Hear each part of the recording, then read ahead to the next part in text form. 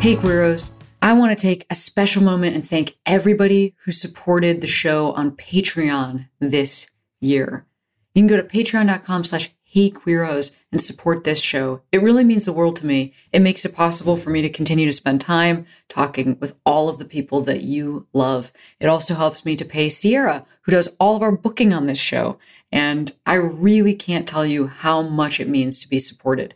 Again, that's patreon.com/Queery. But hey, let's take a minute and thank the Queeros that have supported thus far.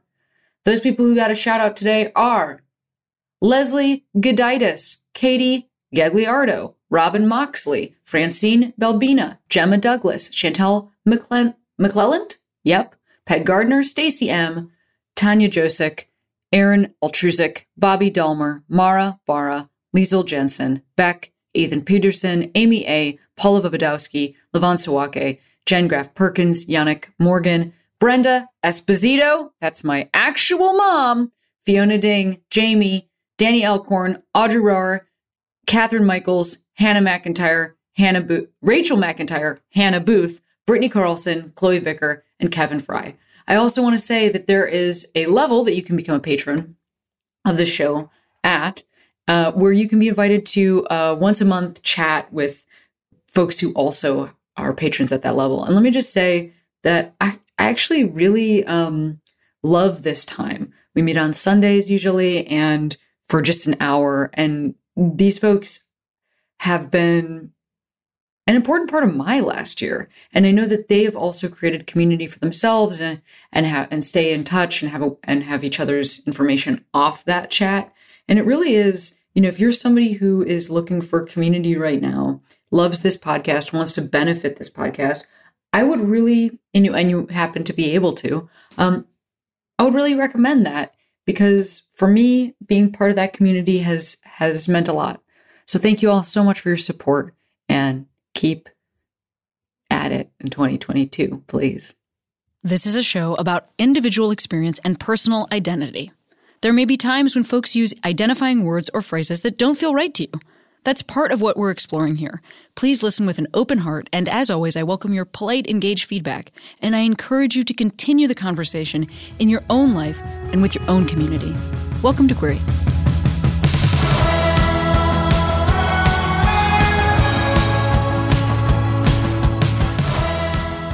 Well, Queeros, this is the last episode of the year. I will be back in 2022 with new episodes. I'm so sorry to have had a wonderful thing happen in my career and life so that I couldn't come and make new episodes for the last month. But boy, has it been great to re-release some classics and to get a chance to do our annual best ofs. And this is our final best of the year, featuring Theo Germaine, Semler, and Chase Strangio and Nikki Levy. Boy, heavens to Betsy, what a year 2021 was for this podcast. Patreon came into existence for this show, and so many of you have chipped in to help support this show and make it possible to make it happen. So I want to, from the bottom of my heart, thank anybody who supported the show on Patreon this year. You can go to patreon.com/HeyQueeros and you could support the show, which I would really, really appreciate. Also, I want to thank all of our guests this year. Dang, this show, we get great guests. I also want to thank Jordan, Matt, and Sierra, who make this show possible. Honestly, couldn't do it without them. Wouldn't be able to plug in a microphone. Wouldn't be able to. I just need cheerful, smiling faces that tell me what's going on, and then I show up and speak. That's what I need. And those people make that happen. So thank you all for this 2021. And I will be talking to you in the new year. I've been feeling wrong, but I'm still holding on, darling. I know it's careless. When I was 18, I was like taken in by a burlesque troupe in Central Illinois that still functions. It's this group called Carnival Debauche, and they would perform at bars and festivals and things like that. And I had a friend who was working with them and knew that like I was in need of community and just in need of like being around a ton of other freaks, honestly. And so I started working with a burlesque troupe, and I did that for a few years, and that was kind of what I was doing while I was in community college and transitioning into university before I got so swept up in a conservatory style program that I wasn't even sleeping. Lots of thoughts on conservatory style teaching, and what it does to students. But yeah, my middle ground, was, getting out of high school, socially transitioning, being very scared, but being like, this is who I am. This is what I need to do. I don't know anybody else yet, really who's doing this. Trying really hard to find community. I found a trans affirming therapist who was one of the only ones, that I could find in all of Illinois below the Chicago area. Got taken in by a really cool burlesque troupe and started performing and doing that. Started trying to... Were you doing burlesque? Yeah. Yes, actually. I did do burlesque. Awesome. I did burlesque, and I did stilt walking, and I did acting, and I am a fire performer. So I would like take my clothes off and like breathe fire at the same time. I actually know totally what you're talking about. I too can stilt walk and was briefly in the circus. Plus I have a ton of friends who are burlesque performers. That's so cool. Yeah. Did you ever go to a loft in Chicago? A loft circus? I was there. I toured with them for a bunch of years. What did you? And I was their like in-house ringmaster. Oh, in wait. Chicago. Was this when they were doing? It was like when they were in the West Loop and they were doing El Circo Cheapo Cabaret. And before they moved to the church that they're now in. Yes. Those are my friends. And I worked with them for a bunch of years. They taught me how to stilt walk, and that's so cool. Aloft Circus Arts was also definitely part of my like middle ground. I started. Oh, really? Driving up to Chicago. I started driving up to Chicago on a day off or on the weekends to train there. So I started going. I started going there in 2011, I think, or 2012. I don't remember which year it was. So I was like down in central Illinois, and then I would take my free time, go up and train, and then come back.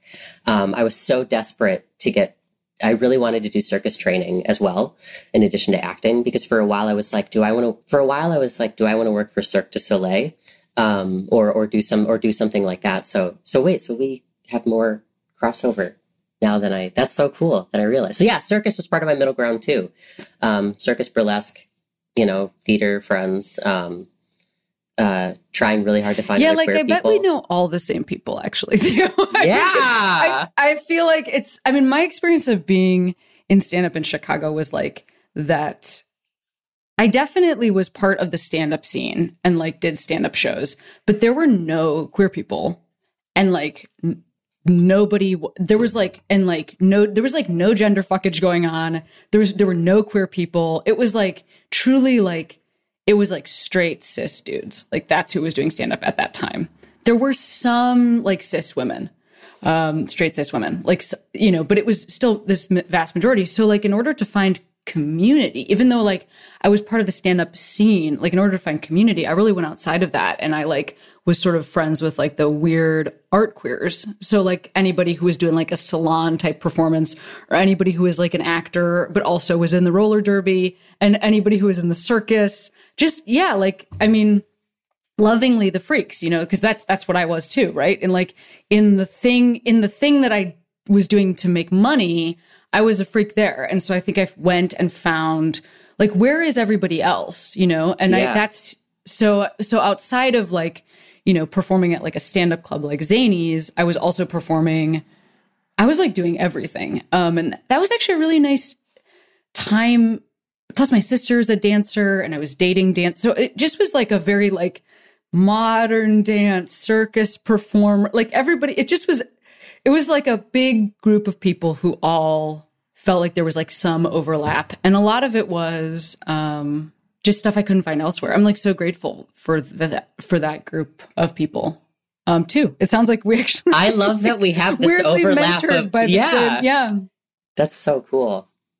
Mm-hmm, yeah. I mean, the folks that were that community at Aloft, they were like when they took me on tour with them, and they were very affirming of like, not just that they thought I was funny, but like that whatever was going on with me was okay, you know, like in every way, you know, they're like comfortable with their bodies in a way that I am still working on, because they're like training all the time. They're basically just like nude, changing clothes, you know, and there was just like a different thing there that I saw, and like a different level of acceptance. It actually really changed my life. I would say that my experience at Aloft really changed my life too, just in the sense that I was like, starting to go there it really felt like I was taking my like artistic path really, really into my own hands, because I was like not just, you know, doing like the normal school thing. I was actively seeking ways, you know, to grow, whether it was something about my brain, you know, or my body. And also it was just really nice to meet a lot of people who just looked different, you know? Yeah, absolutely. Yeah. Yeah, 100%. Wow. I miss training a lot. It's been really hard to like not. I also have gone to I've trained at Circus Warehouse in Los Angeles. I think it's a place called Circus Warehouse in Los Angeles, or LA Cirque School or something like that. I don't know. There's some place in LA that's LA Cirque School. Circus Warehouse is in New York. Yes, actually. Yeah. I think you're right. Yeah. Advertisement for circus schools in Los Angeles and New York. Both the places that I've been to are great. Right. During that time in my life, because there are people who are training in every city, when I would go on the road with them, we would like hang out with the people who did the same thing in New York or LA or whatever. And then for a brief period of time, I was like working with a circus company in Seattle. I mean, I will just say that I don't know, stand-up wasn't very nurturing for me as a community. So it was cool to have this other group of people that were doing different artistic endeavors. When you were to like have all the pieces. Yeah. When you were there too, like, did you have something that you liked, like training in? Like, were there classes that you were like, yes, I want to do this? I mean, this is so wild. I tried to do tumbling or like get up on the trapeze and stuff, but I really just mostly like wore a costume. They put wild makeup on my face and like a ton of glitter. And then I would like tell jokes. So I was really doing stand-up. I would do it while they were changing the rigging, because all the places that I was working would be like a 1-ring circus, not like a 3-ring circus or whatever. And so they would have these gaps in the performance where they needed to like take down a tightrope and put up a trapeze or whatever it was. And so I would go out and I would tell jokes or like interact with the audience. And it was great. It was great training as a stand-up, because I had to be like funnier than the giant spectacle that was happening behind me. Yeah. While they were changing this stuff. But you were doing like actual classes with them. Yes. Yeah. I did trapeze and I did silks. And then for a little while I did sear wheel. And then I started doing straps, which is my favorite. That makes sense. Straps is totally my favorite. Yeah. But you're not doing that anymore because of other work stuff. I wish that I could be doing it right now. I haven't, just because of the pandemic. And right. If like more normal acting work, non-circus work is like really busy.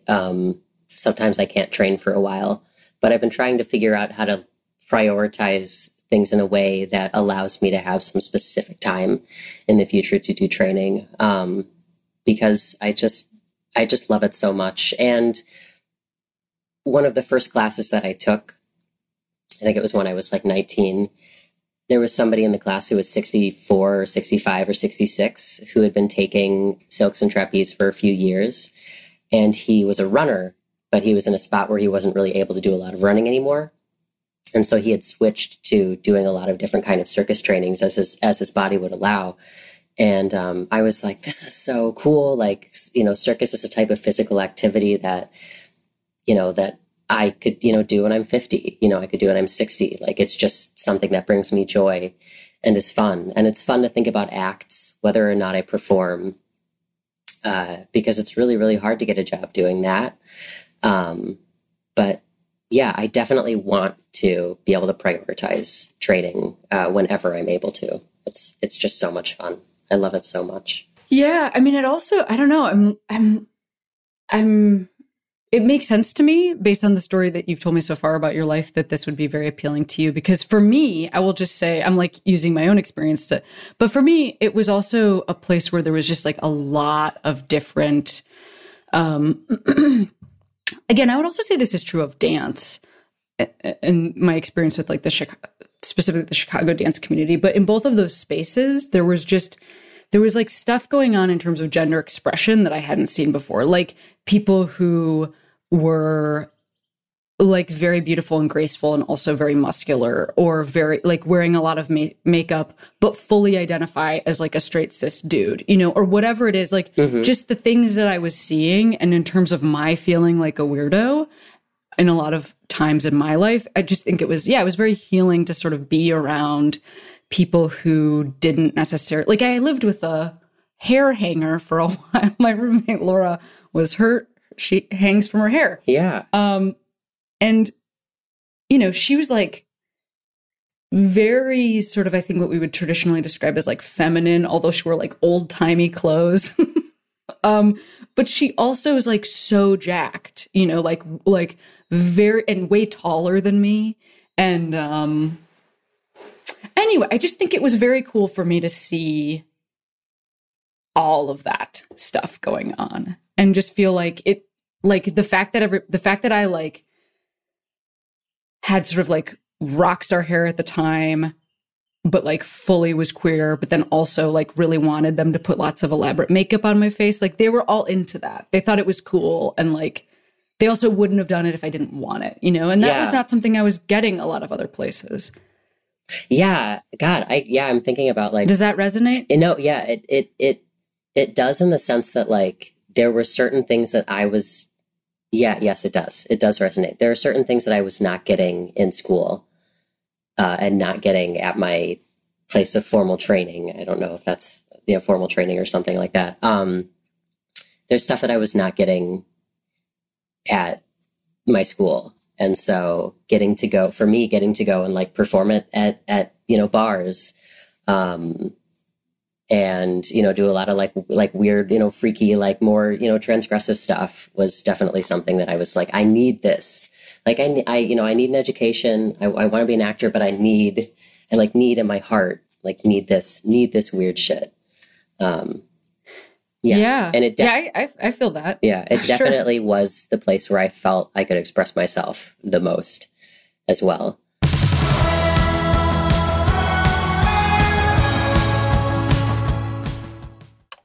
Back for another game. You know it. What's going on? Just one more week till Max Fun Drive. Hard to believe.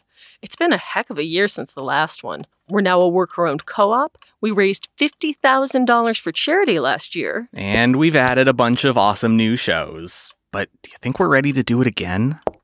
Absolutely. Lovely new gifts are lined up. The episodes will be amazing, and wait till everyone hears the bonus content. Yeah, plus they know to go to MaximumFun.org/newsletter, so they're getting all the news. Oh, like that meetup day is on Thursday, March 21st. Then what's bothering you? Me? Oh, nothing. We're all set for Max Fun Drive to start on Monday, March 18th. I just didn't want you to see this coming. Check. What? Hang on.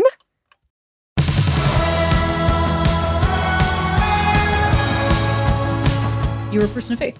Yeah, today. For sure. Yeah. I mean, I always like to say that I'm a faithfully skeptical Christian, in the sense that like I'm the person who like stands up at communion, or like standing in line waiting to receive the blood of Christ. And I'm like, this is a cult. Like, come on. Like, I'm in a cult. I didn't have a choice. Like, one of the first songs, one of the first lines on my EP Preacher's Kid is the first song I learned spoke of Bethlehem. And like, is that prophecy or is that brainwashing? Like, I don't know how I learned about God. I don't remember learning how to pray. It's just interwoven within me. And I know that I do have a connection to the divine and to scripture that has been a source of comfort and healing in my life.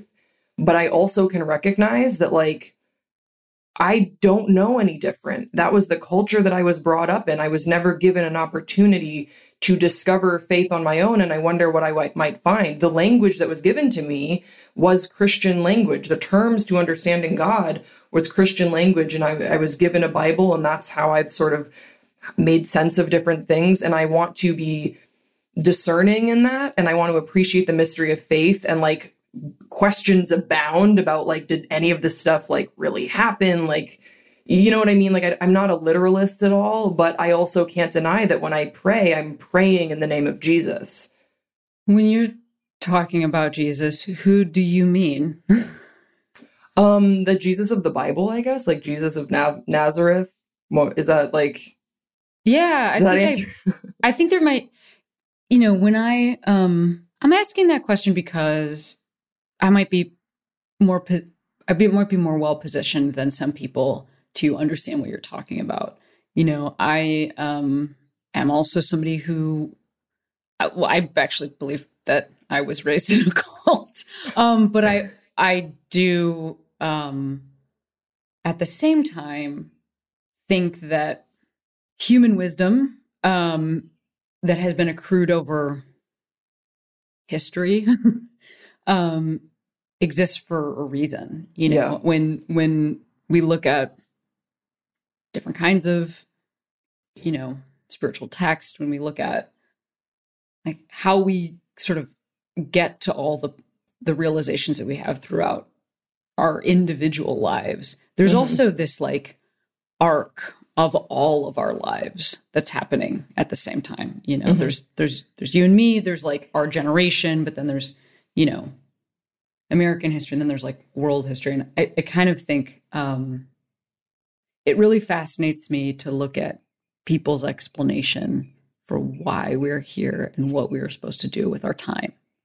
And so I don't think that when we talk about, especially like within the queer community, I don't think that when we talk about Jesus, like even as a person, like even like hearing that name, it creates a little bit of like a weird feeling in my spine. And this is as somebody who really believes that the Bible is like actually full of some important teaching about what we're doing here. You know, I also think it's full of some cultural context that we should look at because it's part of our history too. And that we should probably not apply to our lives in the 21st century, but yeah, like it's, you know, some part of it is history. It's like, oh, this is how we felt about things as a cultural this context. This is how the you know, this is a cultural norm of the time, you know, a lens. Yeah. But anyway, I think, you know, when you're talking about like believing in Jesus or praying to Jesus, I guess what I'm asking is, all of this thing to say, like, not do you imagine, but like, what are you talking about? Because I think, I know it's not, you're not talking about like white sky God. Yeah. But given that we only talk about white sky God, right? Yeah. What are you talking about? Well, I think what was really formative for me was as I started coming out and being honest about who I was really the first time in my life that I actually felt comfy enough to pray. So, and that started breaking down a lot for me of like, okay, wait a second. I am going against biblical womanhood, I guess. And now I feel more interested in creation. So let me unpack other things that maybe were taught and deeply ingrained in me that I need to like dismantle. And the common phrasing within a lot of circles is deconstruct. So when I say that I'm like praying to Jesus, when I talk about the divine, a thing that was so crucial for me was like breaking down those notions of sky God, who is man, like on cloud. Like I had to really break down, like, why do I think that? Where is the evidence for that? Going into like early translations that refer to God in like a plural sense. So that it's like beyond gender.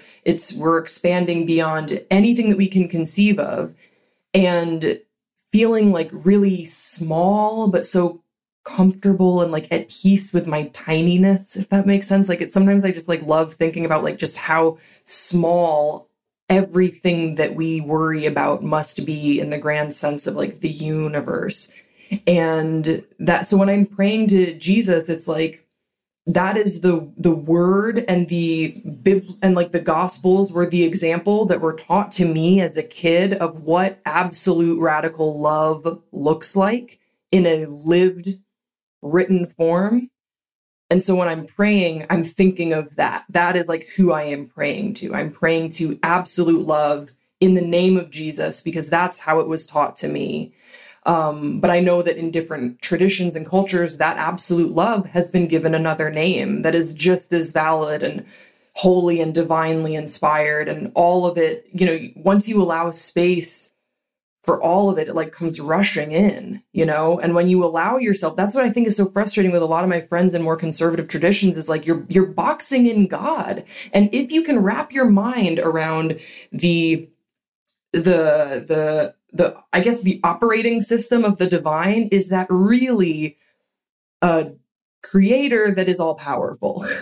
if you can like drill them down to like a chore list of things that you have to accomplish in your lifetime and things that you have to adhere to in order to find favor in that divine, is that really an ultimate beautiful loving creator? If you, in our little like peanut brains, if we can be like, no, I got it. This is what this God would vote for, legislatively speaking. Like, what? That is insane. Right. Yeah, absolutely. Except that for some reason not for some reason, you know, I've been like on a personal quest to sort of understand a little bit more about what manifestations of spirituality, organized manifestations of spirituality, make sense to me. And for me, if I think about like what is interesting to me, it's a sort of a liberative spirit. Like that's something that I am obsessed with and have been curious about for as long as I can remember. And, you know, I think about the Black church in America as having such a basis for that in preaching and in tradition, and not necessarily on issues of queerness, although like church by church and preacher by preacher. But I can understand that there are some places where I feel like that was better enacted, this like liberative spirit, than sort of what I saw growing up. Because I do think there are parts of the Catholic Church that have that going on. And I think there are a lot of parts that don't, you know. So for me, that's when I really like had to take a step back from being part of an organized religion. It's because I felt like, wait, I read this thing, and what I got from it was that we're looking to liberate. And It seems like what you're doing is the opposite of that, you know? And I just couldn't understand. Like, I just felt like I can't be smarter than you, like all of you. I can't be smart. It can't be that I know this and you've never thought of this. So, oh, maybe you don't care, or like we're reading this and we're taking the, you know, a different thing from it. And it seemed like such a different thing. So that's really for me what like this sort of schism that's happened within my own self that like I've never sort of that I've never sewed back together, is like how we can be working for, you know, liberation as people personally and then culturally, and package that at all. It's been very hard to figure out how that can be harnessed into then a group of people who sit together. Does that make any sense? Yeah, totally. It almost never works. I mean, think about what the things that are coming out about like Hillsong and those like very like Instagrammable celebrity mega churches that, you know, let's say 10 years ago, maybe 5 years ago, were really hitting their stride in popularity because they were advertising, we're different.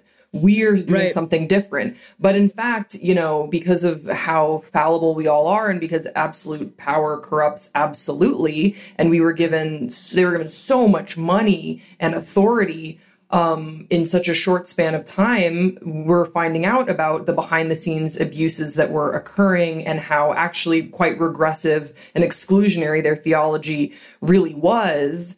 And so I totally understand that. It's something that I still struggle with. I am a member of a church out here in California, but I'm not a regular attendee. I really like the Reverend there. I think she's incredible. But I grew up going to the church like every day. I lived in the rectory. And so I almost like saw behind the curtain growing up. I saw about like how people talked about money and issues of hiring and like just natural. It's a workplace. We forget about that. Like the church is someone's workplace. And so people are like gossiping at coffee coolers. You shouldn't. It's not a great thing, but you do. You know, like if so-and-so didn't wash the robes on time, and so now you're in like kind of gross robes from a few weeks ago, like you're going to talk about it like, oh, like Brenda didn't wash the robes. And the almost like the mystery and the like wonder is sort of gone, you know? And so I think that's something to remember about any organized religion. It's just people getting together and kind of agreeing on the direction that their interpretation of scripture is leading them to. But at the end of the day, it is a business. Like they want people to come in the doors. So they're going to figure out how to package it in a way that pleases people. And so I still, it's something that I'm like very conscious of as I like am writing Christian music, which is like, it's explicit Christian music. It's not, I call it like praise and rage. It's not praise and worship because there's a lot of anger in it. It's like praise and rage music. And I think that I'm just very aware of how do I want to enter Christian spaces if I do at all. Like I want to write music for people who identify with this experience, but I also like don't necessarily want to go on tour with Stephen Curtis Chapman and like Amy Grant. No offense to Amy Grant. She seems sweet, but like, you know what I mean? Like, I don't know if I really want to be held to that weird standard and Christian packaging because it's not me. Not that, I mean, obviously, of course it's not me. Like they don't want me. Okay. So yes, I have several things to revisit here. Okay.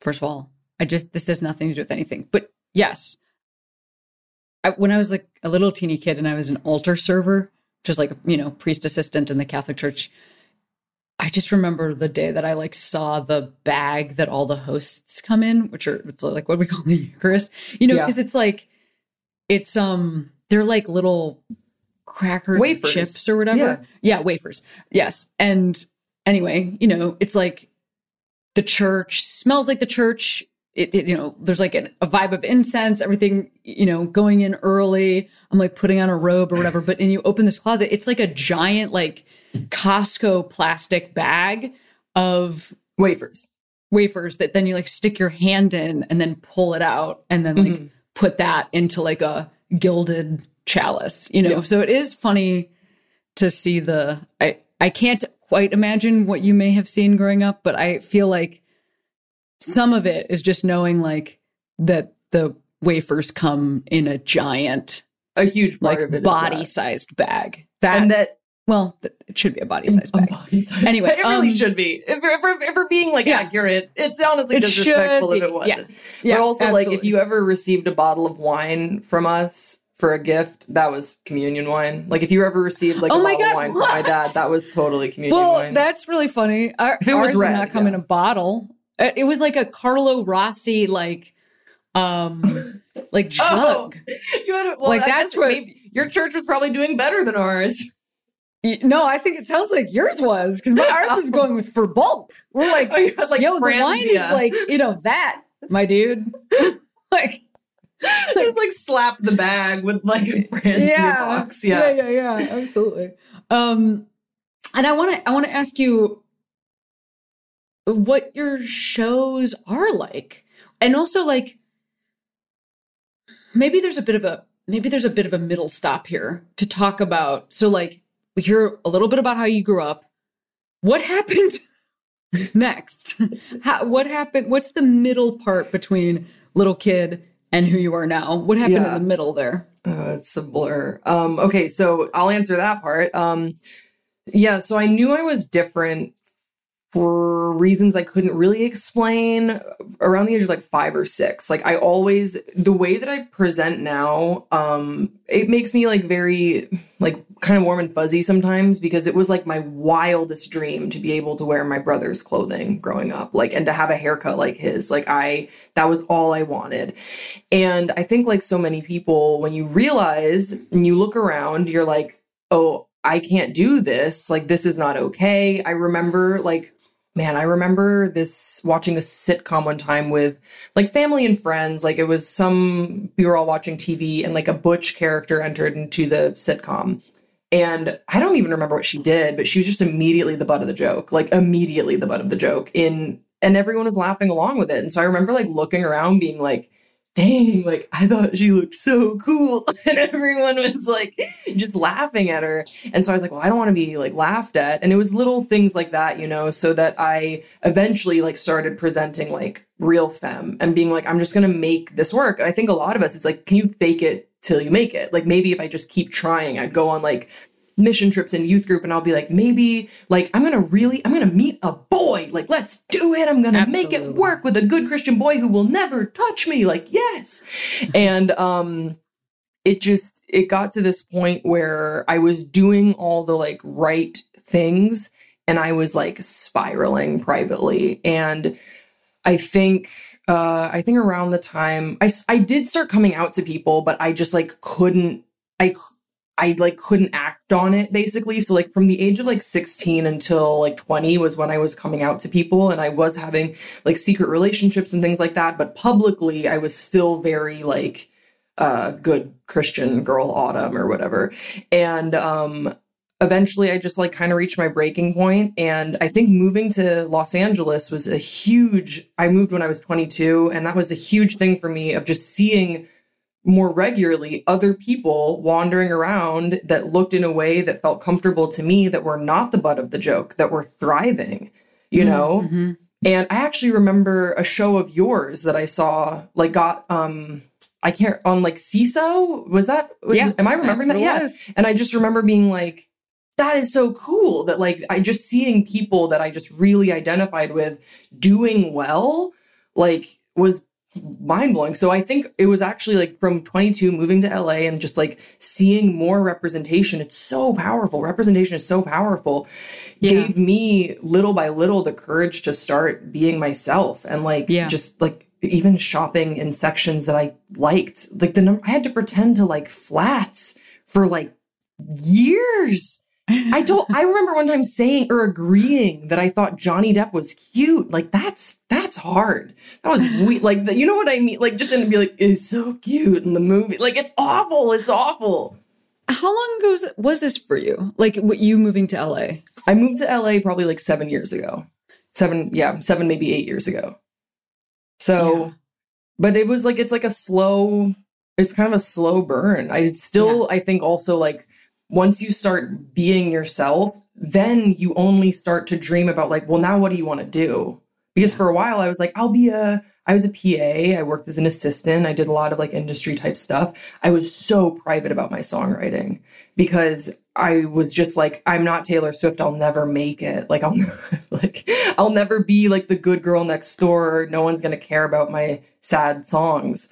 And then I think quarantine afforded so many of us the time of like, kind of cutting the bullshit of like, I just didn't even have I didn't have the bandwidth to care about what people would think. So I just recorded everything on this mic here at home. It accidentally ended up being like a Christian record because that's what I was thinking about. That's what was on my heart. And and then kind of the rest ended up happening. But it took a while. Yeah. But what is the rest that ended up happening? So you recorded it on this microphone in your house. Yes. And I released it independently on a website called distrokid.com, and I promoted it on TikTok. I was like, we could, it would be cool if we charted, basically. Like if a queer artist charted in Christian music, that'd be amazing. And, people really have showed up for me. And I think that the thing that we're always conditioned to believe, especially within like communities of faith, is that if you can't make it work, you're alone and you're the problem. And what I found was that there were so many other people who, even if we didn't have the exact same story resonated with parts of the story. Or like I have a song about youth group lock-ins, and they're like, I went to a youth group lock-in. And so I think that finding that there's so many more of us, we were never alone. We were told that we were isolated, that we couldn't make it work, but there's so many more of us. And so, so then we ended up hitting number 1 for like 3 days, and which was crazy. And then from that point forward, I've been really like focusing on my music. I'm putting out another EP hopefully this fall, and like we're going on like tour this November. Like it's just been a whirlwind of basically listeners and people saying, I want to hear this. And I was told point blank by a Christian music executive that no one would, which is crazy. Well, no, that sounds actually, yeah, no, that sounds right. And then it's awesome. It's so, okay. So you're going on tour. Is this your first experience like that? Yes. Yeah. Wow. Amazing. And do you have it? Do you know the venues that you're playing and the size and how many So I'm opening for Katie Pruitt, who's this incredible artist, and she is just super, super talented. I'm opening for her on 3 dates, and then we're planning a headline show also in November here in Los Angeles, and they're all like dive bars.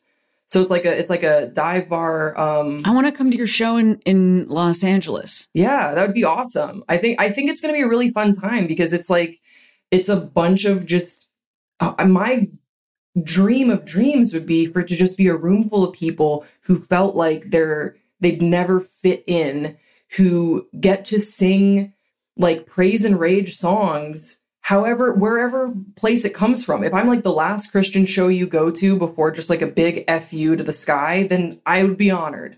Like if you're interested in being around other people of faith or other queer people, if you never felt like you could wear what you wanted to in Christian spaces because of purity culture, like I want you to like wear whatever you want and be exactly who you are. No asterisks. There's so many Christian communities that have that asterisk over like, come as you are, but like you should kind of be this way. I want all of that gone. I just want people to gather and find community. And if you feel like mad about it, there should be space for that in faith as well. Sure. I mean, also, it doesn't surprise me what you said about that Christian music executive, but, it feels like, Casey Musgraves, like Jason Isbell, sort of, we are living in a moment where, especially for white people, who grew up like, maybe anybody in their, let's say 20s, 30s, and 40s, especially, I think that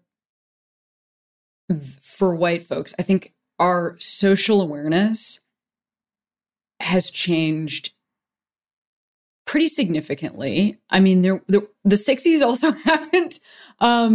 But, for people like sort of my generation or our generation, I feel like, I really was raised in like, I remember the 80s and the 90s. And I think that was a lot of like white denial. Those were like hardcore, like taking a lot of stuff back, regulating a lot of movement forward. And not that things are fixed, but I do think that's because of being raised in the 80s and 90s, there's like, there are some genres of things, Christian music being one of them. Totally. Then you're in your 20s, 30s, and 40s, and you're learning more about the world, and it just no longer jives. And there is this huge market for, this is actually one thing that's happening for faith affiliation. Like generally in this country, our faith affiliation has like dipped massively in time with the advances in the LGBTQ plus movement. So it's like, Casey Musgraves comes on the scene and is like, follow your arrow, and people have something that they can actually listen to that doesn't make them feel like shit or like they're not themselves when they put the music on that they like. Yeah. And so, it seems like for what you're talking about, it's like, yes, there is a huge need for this. Well, so when we hit number 1, there was a direct correlation to like conservative media outlets writing reviews about the project. They pretty much ignored it for a while. And I think that it was like, don't give it any attention. And then once it hit number one and we got picked up by NPR and, there were some major media outlets that were interested in the story, that then, there was an uptick of conservative media. And one of the reviews was about like the limits. It was like Semler, Preacher's Kid, and the limits of inclusion. Basically, like we should actually be less inclusive. And one of the takes on it was like, Semler is still clearly very heartbroken over things that happened to her in the church. And that's okay. But like, really, there's no praising of God on this record. And she should come back when she's happy and write about praising God. And so I took that note and then I wrote a single that I put out called Thank God for That, which is like, it's almost like my version of Friends in Low Places, but like a Christian version. And the lyric is, I'm fucking gay. Thank God for that. Christians cast me out, but Jesus had my back. So it's an explicit praise and worship song that like you only can sing with your friends when you're feeling sloppy. And I was like, is this better now? You just don't like that I feel whole in who I am. Just say the quiet part out loud. You don't like that I'm gay and that I view my queerness as a blessing. You don't like that. You disagree with it. That's fine. Just say that. Don't say that you want me to come back when I'm happy. I am happy because I made it through the shit that people like you put me through.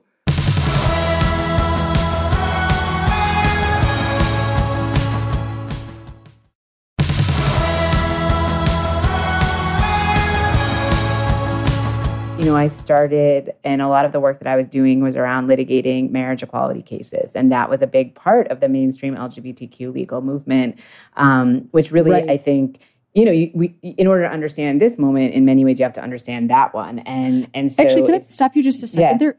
Was that part of why you were is that part of why you were specifically hired by the ACLU? Or was that part of your job description in joining 9 years ago? Yeah. So no. I mean, I think that it was definitely a big part of what the ACLU was doing at that time. But I had come from a small organization called the Sylvia Rivera Law Project and was doing trans work. And I think am trans. And I think that I was hired as a trans person in part because there was an understanding that, this is a movement that has very few trans lawyers, but increasingly trans work is obviously central to the LGBTQ work. But even though that was, I think, my expertise coming in, I was only a few years out of law school at the time of my hire. And the reality of the work was that, I was hired in 2012 and started at the very beginning of 2013. And, the ACLU was at the time litigating Windsor at the United States Supreme Court, which was the case that ultimately struck down the Defense of Marriage Act, which was the federal law that prohibited federal recognition of state marriages between same-sex couples.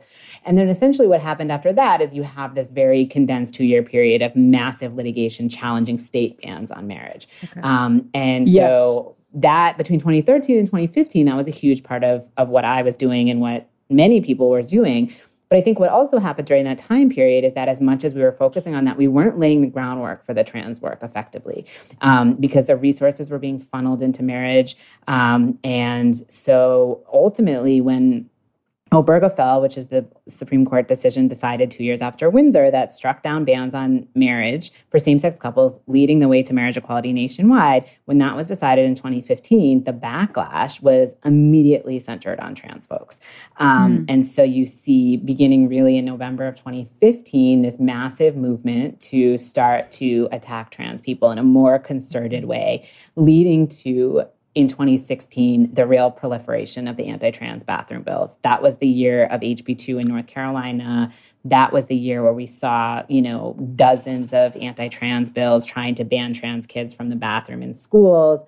And we started litigating Gavin Grimm's case in the summer of 2015, which would ultimately go to the Supreme Court twice, which involved he's a man now, but a boy who was barred from the bathroom at his school for being trans. And so, from 2016 until now, a lot of my work has really focused on sort of building out, structural support in the litigation, legislative advocacy, and communication space to challenge these very well-coordinated, very well-funded attacks on trans people.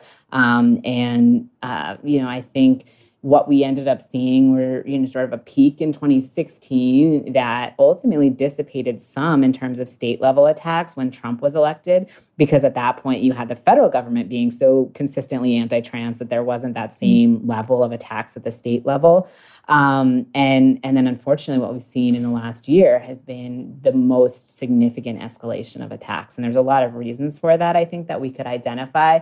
But largely, I think, it's a continued backlash to marriage equality, a backlash to the Supreme Court's decision in Bostock from 2020, holding that LGBTQ people are protected under existing federal non-discrimination laws, backlash to Biden's election. And so now we're in this position where the past year has been just especially brutal, and we've seen the highest number of bills in 2021 attacking trans youth in particular, focusing on trans kids in sports and healthcare for trans minors. So I've been doing a lot of work trying to stop those bills when those bills do become law, suing over them, and trying to, create the pushback, at least in the courts and the state legislatures, to try to minimize some of the harms of what we're seeing.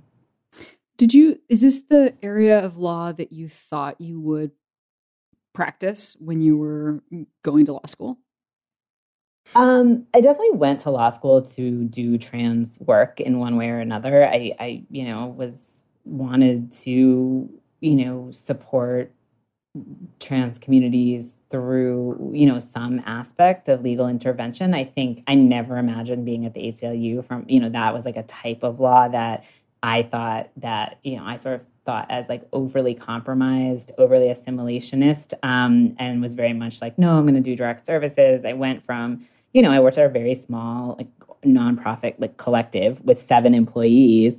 That's what I thought I would do. And then ultimately, I think just saw, how effective and important some of the big impact litigation could be. Though I still have a lot of critiques of the work that I do. And it's definitely, why I went to law school was to do some amount of legal support and intervention around trans justice. I never imagined doing these big civil rights cases. But I shifted from small nonprofit to the ACLU after, about 2.5 years out of law school, and have stuck around for 9 years. And that has been, sort of how I have chosen, for better or for worse, to try to do the harm reduction legal work. That was the reason I went to law school. When you're saying that you thought it would be overly assimilationist, do you mean because the types of cases and the types of plaintiffs that are needed for something like these like large sweeping cases, that it's not necessarily the minutia, but like the biggest, broadest appeal version of some of these issues? Was that what you're talking about?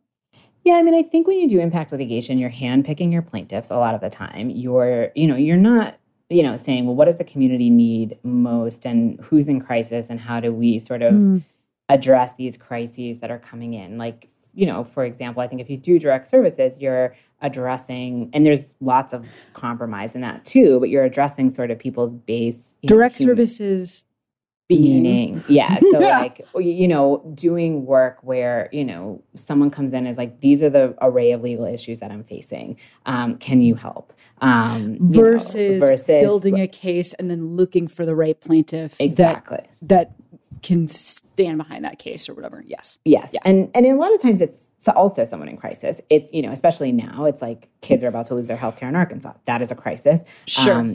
And so that is, but these are massive cases that take years, and you're I don't know that people would even know what we're talking about, though. That's why I'm like asking them the nitty gritty questions, because I don't know that. I don't even know why I know this, but it's not. I don't think that we talk about these cases in this way, where the ACLU is like looking for the right. It's not because the issue doesn't exist, but because the legal system is such that the type of plaintiff matters. This matters too much, perhaps, I would say, but that we're looking for like who's the most. It's like who's the most legible person. Yeah. I didn't like realize that's how it worked. It's like if you think about it, like too, I mean, we have these like massive civil rights cases that we know of, like Brown versus Board of Education, Loving versus Virginia. Maybe not everyone knows all these cases, but like, and they are critically important cases, but there's always so much other types of work that is happening in these movements, right? And these cases are, they take a decade potentially. And so, whoever is the actual client in a case like this, like you do need to have quite a lot of comparative support and privilege to be able to litigate a case up to the United States Supreme Court. Yeah, it's also destructive to the person's, life and ability to take care of themselves financially, medically, emotionally, in terms of move forward. I don't think this is common knowledge, and I don't even know that people would know. I mean, God, like if I even just tried to describe Brown versus the Board of Education is about school integration, Loving is about interracial marriage. Like I don't even know that we can name those. So I do think that some of the stuff that you're talking about here is like pretty in the weeds for even the casual listener of this show that might have seen our lives impacted so many times by these types of cases in just the last decade alone. And I think one way to think about it too is like, so the impact litigation, like big civil rights work, like organizations like the ACLU or Lambda Legal or, NAACP Legal Defense Fund, like the work that we do is about, finding ways to change what the law says about, but a lot of the work that we need on a day-to-day basis is about applying the law to people. And we don't really do that type of enforcement work, so we know, for example, in a city like New York, there's lots of legal protections for people. They just aren't getting the benefit of them because the law is not actually being enforced. And so when you're doing direct services work, a lot of times you're saying, well, the law needs to apply to me in this way, and I'm just going to go and make sure that it does. And then at impact litigation organizations, big civil rights organizations, were saying, we want the law to say something totally different. Right. And this is like really, making the law. Yeah. Absolutely. Yeah. A good example of this is also the Americans with Disabilities Act, which like had to be passed, but the only way that individual service providers have to change what they're doing are like individual lawsuits. There's this big law that says that you have to provide accessibility, but if your gym that you go to doesn't, then the way that we actually deal with that in this country is individually suing those gyms or whatever it is to. So anyway, this is very in the weeds, but I do think it's super interesting. I never thought of it that way. To think about. I mean, I'm not any kind of lawyer at literally. You're not any kind of lawyer. Not even a cute lawyer. Not even a casual. Not even a cash. If I'm wearing my casual underwear, I guess I could be casual anything. But I never thought of that like that, Chase. I really didn't. Like I never thought that right, what you do at the ACLU is creating, I never thought of it that it's literally the whole work is creating systemic change for us queer people, as opposed to helping someone who's like, hey, my boss fired me anyway, even though the law said they can't. I never thought of that. That's really cool. Really, that's a cool way to think about it. A lot of people working at things from different directions, for sure. And we need it all. So it's just about which intervention do we choose, and and how do we then support the work that we're doing without compromising other types of work. And I think when you're doing big legal cases, you're relying on the legitimacy of the legal system that in many ways is fundamentally illegitimate. And that, I think, is one of the big challenges. It's, you have to have a lot of faith in what the courts do to do what I do. But I don't have that faith in the courts. But you still, every day you're like, can we continue to push even if the system itself is so fucked up?